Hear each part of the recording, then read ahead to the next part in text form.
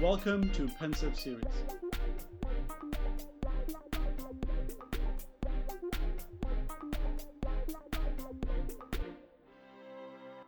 Salim Ismail is a sought-after speaker, strategist, and entrepreneur.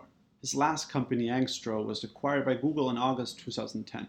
Salim spent 2 years as SU's founding executive director and currently serves as its global ambassador, focusing on the global presence of Singularity University.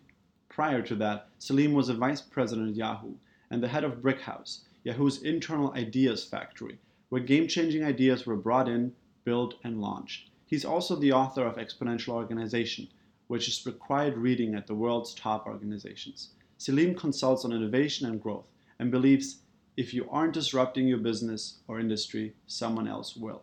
In this episode, Salim shares his technological and philosophical insights on how we can move the world forward. Where did you grow up? I'm originally from India. I grew up to a diplomatic family in Bombay until I was 10 years old. And then my parents emigrated to Canada. So I did most of my schooling and university in Canada. It was too cold and boring, so I went to Europe for 10 years. And I've been in the U.S. for 15 years. So I'm pretty confused overall. So how was it growing up in those environments? I've lived in 8 different countries for more than a year each. So I've been moving most of my life since I was 18. And so I've kind of gotten used to living in different places. Canada was a fabulous place to go to school and be safe and etc. India was kind of a magical place to be a child. I have a theory that most of the successful Indian CEOs like Satya Nadella, etc., the reason that they're so good at what they do is in India, at the age of 2 years old, you have to learn how to navigate very complex political human relationships because you have these big extended families. And if you say hello to that aunt in front of that cousin, you're not going to get any sweets because they're having a fight or whatever. And so you learn how to navigate very delicate political environment. So when it comes to running a business, this is like, well, this is easy. Yeah. And so it's very natural at some level to do that. So that's my theory around it. Was there like a particular formative experience in your childhood or when you grew up? A number of them, I come from a diplomatic family, so there's a lot of foreign service ambassadors. My uncle was the Indian ambassador to the U.S., and so we had a lot of political figures coming through our house quite often. But I think probably when I went to university in Canada, I wasn't supposed to get in, and I got in through luck. I realized that if you just take a chance, things can happen. And so since then, I've not been scared of taking a chance. And it's become the dominant, that's how entrepreneurs succeed, right? You take a chance. And I don't come from an entrepreneurship family at all, but I've become good at it just because I'm not scared to take chances. That's very interesting. Did you ever feel like because you didn't come from an entrepreneurial family that it limited you in some way before you realized, okay, that doesn't really matter? No, because you don't know what you don't know, right? So my father was an engineer, and my mother was a diplomat, and I thought I should go and becoming an engineer. So that was my initial plan. I failed out of engineering. I then finished my degree in theoretical physics because it was less work, and so I did it for those reasons. Then I got into computing, and I've been doing that. I did that for a long time. And how was your time in university? I hated it. I hated it because I went to what's called a co-op program where you study for 4 months and you work for 4 months. When you're doing academic studies and you're working every 4 months, you realize very, very quickly that what you do at work has no relation to what you studied, zero. And so it's very demotivating to try and study when you have you know that it has nothing to do with the real world. And so it became very frustrating. And so I couldn't wait to get out. So I was a terrible student, but I was very good at the work. And so when I got out, it was a much more fruitful environment. So when you got out, how did you think about your future? I thought I was going to do computer architecture and build computer systems, and I did that for 5 years, building large-scale systems for banks and insurance companies. But then I got frustrated because you build this amazing system for a bank, and it never gets deployed because the people are not using it, and the discipline of change management didn't exist. And so I moved from that into management consulting. It would help companies deploy technology, but more importantly, help prepare the organization for it. And so we would go into companies, this was mostly in Europe, and say you're all looking at technology and IT as a cost, you should be looking at it as a strategic investment. And so when you can tilt that way, it becomes very interesting. So I did that for a few years. Is there a story that sort of embodies that type of work and why you like that? When you can make a huge difference with technology, it's kind of profound to watch what happens. And we restructured an insurance company in France called Groupama, which is the biggest mutual company there. And it was fascinating to see when they deployed technology properly, how quickly it rippled through the organization and the benefits they got from it. So that was very inspiring to see. The counterpoint was that the French hate change, and so trying to implement it. I remember talking to the CEO and I said, "Your people are a nightmare. Why are the French so hard to work with?" And he said, "The French will say it works in theory, but it works in practice, but will it work in theory?" And it was the best description ever. That explains the French people completely. So how have you been dealing with people when you have this sense of innovation and this drive, and you deal with people who don't have that, and they guard the status quo?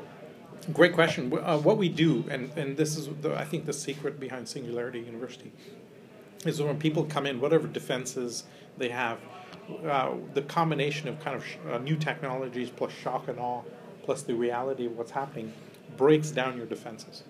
You kind of go, yeah, that may happen, but it can't happen to me. And then you realize, holy shit, that's going to happen to me. And now you're open to kind of thinking, not only can I think a different way, but I have no choice but to think a different way. I have to do it. And so our ideal is when people come through a program like this, and they leave thinking, I have to think a different way. I don't have a choice. And so that's kind of the model that we use to open people up with technological thinking, then kind of guide them through a thinking process and a developmental process mentally that then has them inspired to go use the technologies properly. Was it a turning point when you were young that sort of changed your thinking and made you more effective at what you wanted to do? Probably when I learned how to do programming. I was about 15 years old, and in our high school they gave us Apple IIs, and I started learning how to program. And the empowerment that you get from being able to write code and making the computer do what you do is incredibly powerful. And you see the same equivalent today with kids that learn how to do 3D printing. They imagine an object, they draw it, and boom, it gets spun out. It's instant feedback. It's an unbelievable, powerful, kind of empowering tool, and you never forget that. You never forget, wow, I can do that. And so that never leaves you. And so I remember that being a very fundamental point. And how has your relation to technology changed throughout your life? I kind of was very involved in computing early on. Then I went into the people side of it and building, doing change management in big companies. Then I got into entrepreneurship.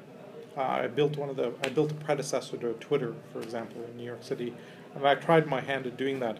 And it was very, very hard, especially in New York, trying to build an internet company. But then when I came across, then I joined Yahoo to be the head of innovation at Yahoo. And I found that was maybe the central lesson. I found when you try and do disruptive innovation in a big organization, the immune system will come and attack you. Because all of our organizations are built to resist change. And now we're saying that's the high order bit, right? So dealing with that juxtaposition is very, very difficult. And I found it very hard at Yahoo, and I realized that you cannot use a big company to do radical change. It has to be an entrepreneur, it has to be a startup. I'd set up a relationship between Yahoo and NASA to do interesting projects together. And the NASA people one day said, hey, we're helping found Singularity. We're getting 70 thought leaders together for a founding conference. Do you want to come? I'd never heard of the Singularity. I'd never heard of Ray Kurzweil. I'd never heard of Peter Diamandis or the X Prize. Walked in completely blank. And I asked a few too many questions of how are you going to manage all this? And about 2 weeks later, Peter and the board said, you want to run it? So I got home that day. My wife, I remember saying, how was your day? And I said, I think I'm a dean. I don't know how that happened, but I'm a dean. How did that feel? Pretty surreal because I was not qualified, right? But you realize in entrepreneurship that there's no such thing as qualified. You just do. And I'm really good at starting and launching things. So I said, I'll help you through the launch. And then Peter and the board said, we were very happy. Just keep going. What is the most important truth you've realized throughout your life that make you more effective at starting startups? Just dance with the possibility of and don't lose the vision of what's possible. Keep that in your head at all times. You're dealing with day-to-day stupidity, right? NASA regulations, and we're running out of money here, etc. And it's very easy to get stuck in that. But if you can maintain the distant vision of what you're trying to achieve, which in our case is to transform leadership globally. And then reverse engineer. And then reverse and step back and say, okay, that's a nightmare issue. We may never be able to solve that, but if we can't solve that, we're not getting there. And so it gives you the passion and the drive to keep going against stupid odds, which you would never do if you knew beforehand, right? No entrepreneur knows beforehand what he's up against. Otherwise, they would never do it. And so you have a very interdisciplinary approach where you take from very different fields Yes. of knowledge. Like, how do you make sure you stay focused and you leverage sort of that Renaissance man? I think by default I have that just from coming from different geographies. I have the kind of appreciation for Eastern philosophy and dealing with change and kind of the Hindu or Buddhist approach to the world, along with the Western analytical discipline. And so that's very powerful on both sides. I found that to be very useful in my life. And when you read the trigger point you were asking earlier about turning points was when I was studying quantum mechanics in physics, and I was at the same time doing a course in Buddhism, and required reading for both courses was the same book. And I was like, wait a minute, what's going on here? And you realize that quantum mechanics at the edges is exactly the same as Buddhist thinking. And you think, well, that's kind of weird. And I started really thinking about the metaphysics and the philosophy behind that. And so I actually teach that at Singularity. When you take the implications of biotech, robotics, AI, neuroscience, it changes the fundamentals of what life will become. And so you start asking really big questions about why are we here? How will this all work? And so you get lost in those questions. And so we found that the students were kind of halfway through each course. About halfway through, after all of the implications sink in, they're kind of like, holy crap, like, what does this mean? And you can't practically apply them until you kind of solve that question. Right? And so I do a late night session for all of our students, alcohol mandatory, about halfway through each course, executive program as well as our summer programs, where we get to them and go, what is the meaning of life? And so I lead a discussion around that typically goes anywhere from 4 to 9 hours. Can you tell me more about that course? It's not a course, but it's just a discussion I lead. I'm fascinated by the idea that we live in a world that is completely predicated on growth or improvement or progress or evolution. Right? We have no idea by how does that happen? How does growth take place? What are the steps? And so I've spent a lot of time analyzing the archetypal patterns that enable any growth to take place. And it roughly goes as follows. You have a stable environment. Some external or internal force will break that equilibrium. You have a very dynamic period, and then it will consolidate again to a new level. Right? So an artist with a block of marble, the sculpture is all potential. There's no reality to it. Now they'll start chipping away. I could make the wrong chip and break the marble. But unless I take that risk and go into that uncertain pattern, I won't realize my potential. Then it's fully formed. Now it's static. Now it's realized. And so you could think of it as potential to kinetic energy in one sense, or unknown to the known. And that kind of repeatable cycle through everything. In the stock market, we're talking about finance here, you have a stock market chart, a stock will consolidate, there'll be some announcement, or positive or negative, you'll have a dynamic uncertain period, and then you'll consolidate at a new price, right? And so you see this archetypal pattern in all of life. Like equilibrium, disequilibrium. Equilibrium, growth pattern or decay pattern, and then equilibrium again, and it's a cyclical fractal thing. And so I kind of talk through that underlying pattern, and then we apply it to different areas. For example, falling in love is that uncertainty thing. Getting married is the formalization of it. If you're going through school, you go through learning, exam. Learning, exam. And that consolidates the learning, and then you go to the next level. And this doesn't matter, and there's infinity at each level, at each end, because you can just keep learning. But the process is archetypal, it happens everywhere. A snake will grow and then shed its skin, and grow and shed its skin. And so we're finding that archetypal pattern exists everywhere in the world, in social structures, economic structures, biological structures, etc. So we talk through that, and then we say, how do you apply this? And the challenges that then exist to our existing institutions, right? We talk about the volatility of what's happening in the world. We have big threats to all of our old institutions. Like the institution of marriage was created about 15,000 years ago. And an average lifespan was like 22. So you got married, you had kids, you died. Right? No marriage was designed to last 60 years. I joke that it's now essentially state-sanctioned torture because we're not actually meant to be with one person for that long. You might as well. I'm happily married, by the way, so Please don't tell my wife. I won't. But this challenges all of our old institutions, right? Or if we think about extreme longevity, where we might break the aging barrier in the next couple of decades, well, most religions, their business model is to sell an afterlife, right? They're not going to be very happy about this. And so we're going to start to see all of these institutions that we thought were kind of fixed and never changing all completely wither and disappear. I actually have seen this in physics. If you look at any constant in physics, the speed of light, etc., when you get close to analyzing it, you find it's not really a constant. And you find, oh my God, the speed of light is variable, like what the hell? And so every time we think we've hit up against a solid barrier, we find it's not really solid. And so from a philosophical and metaphysical perspective, I find that particularly fascinating.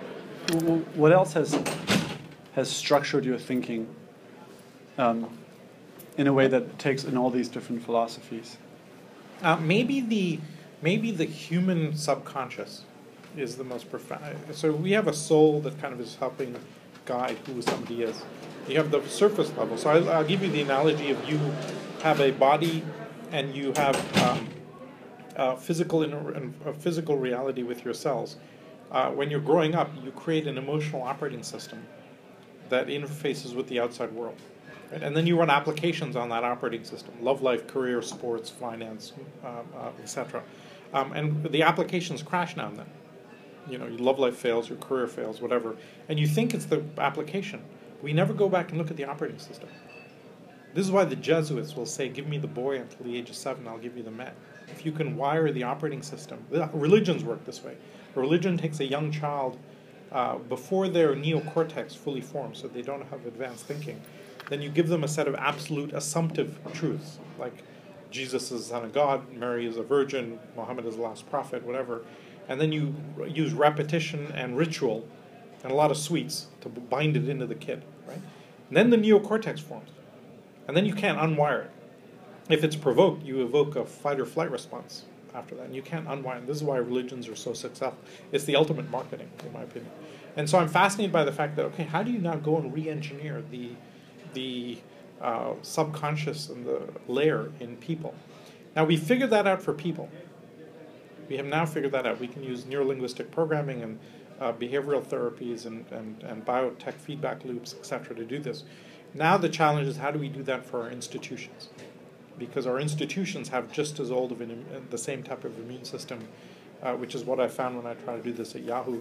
I recently was asked by the Vatican to come and talk there, because they've got the oldest immune system in the world. And as Pope Francis is trying to change things, he's struggling with the pushback from this old system. And so we have to actually solve that problem in all of our existing institutions. And I find that structure is kind of a particularly important one for how to navigate progress in a general way of any kind. How would you define progress? Typically, the formulation of a new structure that gives you lots of new possibilities. So progress for me is opening up possibility for people or for things. If I have autonomous cars, I'm much more flexible. I have much more freedom of space, time, and money. And so typically you gain independence of either space or time or money and run those. If we break through the aging barrier, then we'll gain a lot of time. We used to think that was it. We had the X amount of time, and we had now we find maybe we can break through that. Or if I can watch TV and work at the same time, or consume social media, I'm doubling up the time, right? So, and with connectivity and virtual conferencing, video conferencing, I have space independence. And so all of the dimensions that we thought were physical constraints, technology allows us to break through that. And so I love, Ray frames it as technology is maybe the biggest, we always know that technology is a major driver of progress. We argue that maybe it's the only major driver of progress that we've ever seen. And now we have a dozen technologies all accelerating in their own right. That's why we're so excited about the world, right? We've had computation as a single technology, but now it's enabling biotech and AI and robotics and neuroscience. We have a dozen technologies now accelerating in their own price performance. But as each of them accelerates and intersects, at their intersection point, that adds a whole other multiplier to the equation. So we're incredibly excited about where the world goes. One way we frame it is, in the 1500s, we had the Gutenberg moment, and the printing press changed everything. And today it's like we're having like 30 of those at the same time. And the big challenge is, how does society absorb that pace of change. We are not set up to absorb that pace of change. And that concerns me maybe more than anything. Why does it concern you? Well, if you think about every single mechanism that we use to run the world, our civics, our politics, our legal systems, healthcare, intellectual property, education, all designed for a world a few hundred years ago. Yeah. Not for today. Definitely not for a trillion sensors coming down the pike. As basic a thing as democracy, we invented representative democracy when information was scarce. If you're in Washington, D.C., you had no idea what was happening in California because the speed of a horse was as fast as you knew. It took days to get across the country. So you had a representative come and represent the views. Now we have an abundance of information. But democracy doesn't work in this world. There's too much of abundance of information that can be misused in different places. And so now it slows us down. And we have to figure out, what does a post-democratic future look like? My family was very involved in the independence movement in India. It's great that it's a democracy, but in 60 years, no infrastructure has been laid down because you devolve into short-term, high metabolism election cycles, and then you're done.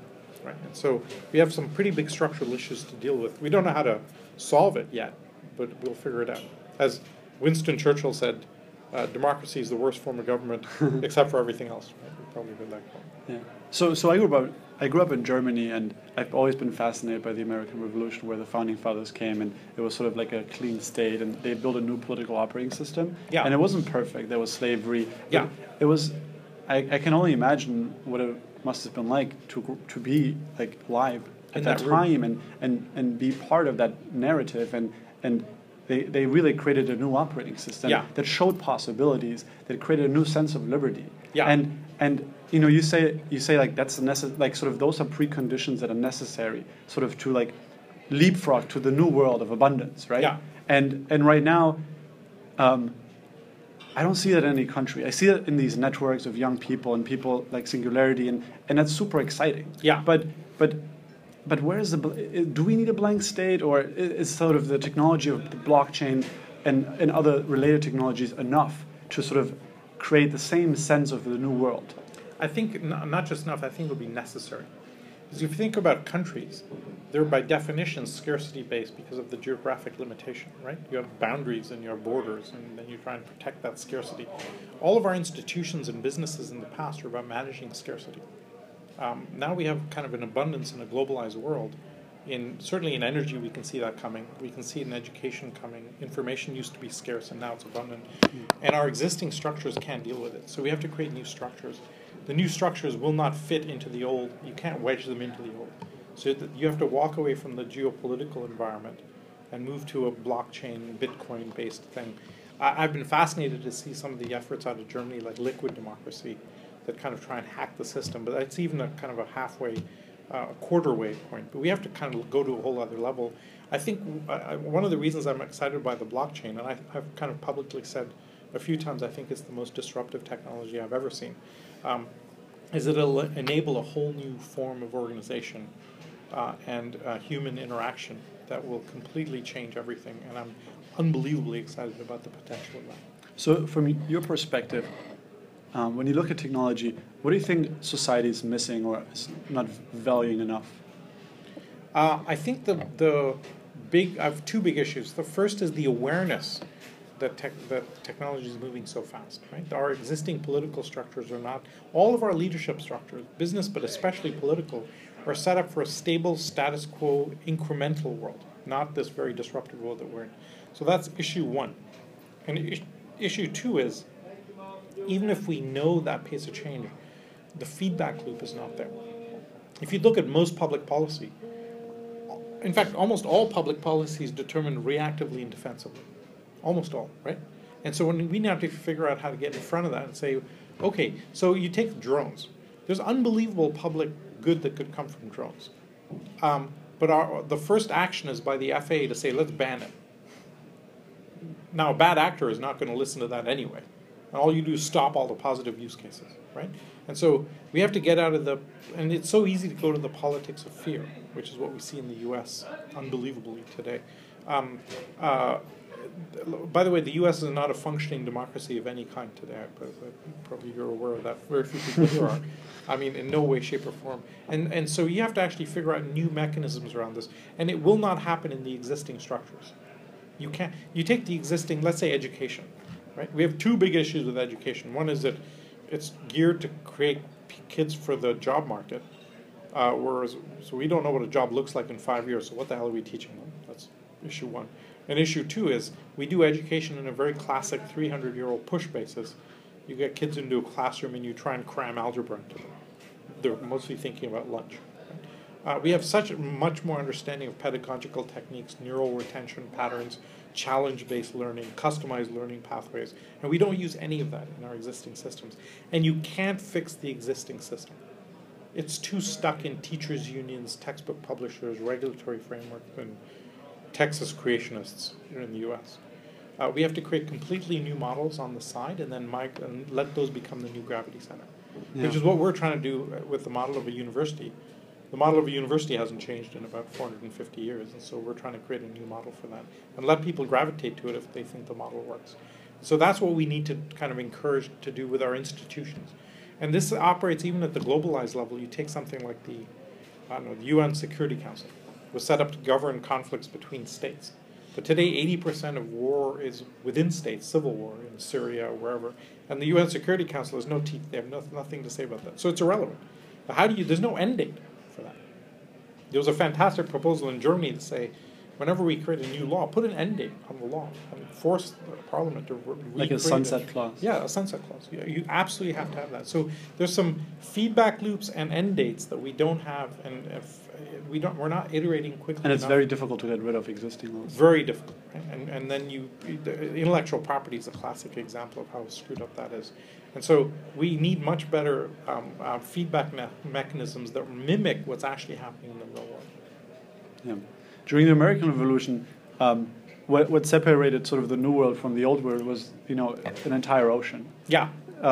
And it seems now, like, that the Treaty of Westphalia, sort of, which is the origin of the nation state, that's sort of the current political upper system, and it hasn't really evolved. And if you look at the current political landscape, especially in the U.S., like, it used to be that if you want to be part of politics, you would have to like advance political thought, and that's not the case anymore. No. And so, where do you see sort of the new? And we talked about this already, but where do you see sort of the new form arising? Because I feel like it's almost like we're a prisoner of that system of nation state, and they still have so much power. And we're slowly moving into more decentralized and autonomous systems. But it just take autonomous driving, which I heard Elon Musk saying it's like two years away from like really fully working everywhere. Yes. Like even in like really unlikely scenarios. Yeah. But then that's not enough because regulation. So two things I think will happen with political thinking. Okay, the first is we're going to de-emphasize the nation state, and we're seeing a much more increased emphasis on city-states. London in the UK is like 60% of the UK. Nobody really sees the rest of it. A great example is New York City. Everybody in the world knows who the mayor of New York City is. Nobody in the world knows who the governor of New York State is. Even in New York, you have no idea who the governor is, right? And so we're seeing this very increased emphasis of city-states and a de-emphasis of nation-states, and I think that's one of the fundamental dynamic. And a big city today, like Sao Paulo, Mexico City, Tokyo, is more complex than any country was 100 years ago. And so that's one dynamic that I think is going to continue as we urbanize the world. The second dynamic, I think, is the blockchain revolution, where we can kind of now layer regulatory frameworks, governmental frameworks, voting mechanisms on the blockchain, and lift off the geographical constraint. And unfortunately, you have to be under 20 years old to understand it. Like anybody in 30 or above is toast in trying to figure this out. It's almost like you can't legally program in Bitcoin unless you're under 20. That will, I think, enable a whole new liquidity of thought that will be very, very exciting, and I can't wait to see what comes from that. We tend to be incredibly optimistic about the world, as you might guess. But we have some very big hurdles. We think there's a fundamental transition of about a 20-year period where we shift the world from scarcity to abundance. And that interim 20-year period will be very, very volatile as we undo the old structures and kind of create new structures along the way. It's the biggest inflection point in civilization, in our opinion. So I'd be also curious to get your thoughts on the Silicon Valley mindset. So the past year I worked in San Francisco, and it's such a magical place, and it changed me in so many ways that it's difficult to explain to people who never lived there in the Bay Area. Yeah. And it's so amazing. But at the same time, that mindset that grows from that geographical area, it's confined to like a small area. And if you look at the world today, not everybody can move there, and not everybody's American, and visa problems, and it's also not feasible for everyone to live in one city. Yeah. And if you then look at autonomous and decentralization, do you see it's already happening that that sort of that mindset is exported somewhere else? I mean, I look at other places like New York, Boston, Tel Aviv, Berlin, and it's already happening. But do you think that's only growing and becoming stronger? So like basically you have multiple routers in the world to sort of support that mindset. Yes, I think exactly right. I think it started in Silicon Valley because you had freedom of thought, and also that you were far away from political centers. So you could kind of think freely, etc. And then it grew up, it started there. What's then happened is if you stand up in your hometown, anywhere in the world, Germany or me in Canada or India, and I say, I'm going to change the world, the rest of society pulls you back down. Because they say, who the hell are you to do this? In Silicon Valley, they're unique in saying, how do you plan on doing that? And the way I like to frame it is, I don't like this failure thing, but I think what unique about Silicon Valley is failure is called experience. And there's a little story I think that highlights it. I have a friend who's had 7 failed startups in a row, and number 8 is $1 billion company. Okay? So 7 failed startups, number 8. And now nowhere else in the world will that happen. Okay? And I went to his investors as I was researching the book. And I said, look, he failed 5 times and you funded him on number 6 and number 7. Why? He's failed 5 times in a row. You're pretty damn likely he's going to fail number 6. And he did. And then you funded him for number 7 and he did. And why did you fund him on number 8? And they said, look, one thing we know about that guy, he will never stop. That guy's never going to stop. And we want to be there when he succeeds. Because it's how many cracks at the piñata do you get? And that mindset, that guy would never get more than twice failed anywhere else in the world. Then they would say, forget it, you're useless, right? That mindset is unique to Silicon Valley. We see that being exported around the world, Berlin, etc. A great example is Startup Chile, where they've created a completely magical startup environment out of nothing in like 5 years. Completely amazing. And so as we see that kind of seeding around the world, we think that now a pace of innovation just starts to explode because that mindset starts to take hold, and that drives everything going forward. So if you think that everything starts with thinking and a thought, and then it goes towards action. Yeah. If you think about platforms that move thinking forward, that enable people to realize their dreams and to give them possibilities, like what do you see some like applications of platforms of people already doing that, or like other things you imagine that people maybe haven't done yet? Well, I mean, look at the 2 things that we know clearly. Google allows you to find anything in the world. Facebook allows you to connect with anything in the world. Okay, so as you look at the internet, which first connected all the computers, then we started adding data layers. First, what's happening, or what information about products was the first thing which Google gives you, or information about libraries, etc. We put the world's knowledge on the internet. Facebook allows you to put the world's people on the internet and connect all them together. Now we have geolocation, and we know where everything is in the world. And every time you add a layer, you enable a whole set of applications between those layers. It's one thing knowing that there's a bar over there. It's a second thing knowing that I know you. Now I can say, hey, whenever you're near a bar and within half a kilometer, let's go have a glass of wine, right? So there's a whole new application possible. Now I know that when I can add your biology and electronic health record to that, plus you add to what else is happening around the area. There's a great band nearby or whatever. Each layer we add, Internet of Things, etc., will just explode that to the next level. We'll start to see more and more applications become enabled. So the next set of applications or layers, platforms that I think will be transportation with Uber, clearly trying to go down the platform route with being an enabler of that. Amazon doing drones for deliveries, etc. Once you can move anything around freely with low cost, now anything becomes possible, right? As Brad puts it, I could have a company say, hey, I'll deliver an extra bedroom to your house in 30 minutes, not just a pizza, right? And so really interesting what might happen there. We liquefy now assets and access to anything. Then you add on top of that virtual reality, which now gives access to people's minds, and now your brain explodes. And what about mobility and thought? In light of all these people who are unconnected to the internet, all these unbanked people who, when I grew up, my parents are immigrants, and I didn't grow up with a lot of money, and often you're like the prison of your own thinking. Yeah. And how can we help those people to really escape from their own prison? Especially, you talked about change, and it's so difficult to change someone else, like let alone change yourself. Oh yeah. But how can you build sort of this platform that shows people those possibilities, that they can then sort of go forth and have more liberty at what they want to do, and where everybody's sort of the CEO of their own life? This enables everything. Because as anybody's CEO of their own life, it starts to become really profoundly possible.